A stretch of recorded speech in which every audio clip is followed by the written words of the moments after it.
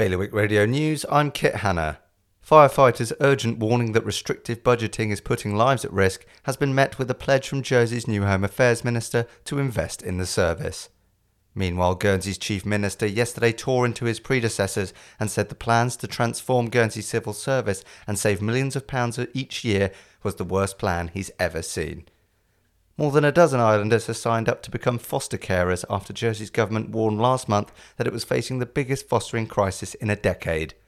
And development levels among the very youngest and GCSE A-level and IB grades among the oldest have proven the resilience shown by Guernsey's children and teenagers during the pandemic, according to the Education, Sport and Culture President.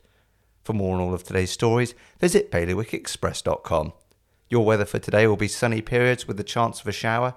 The wind will be a variable light force 2 to 3, becoming north to northeast light force 3 to moderate force 4. There'll be a top temperature of 17 degrees and high tide is around 9:30 this evening. That's the latest from the Bailiwick Express news team.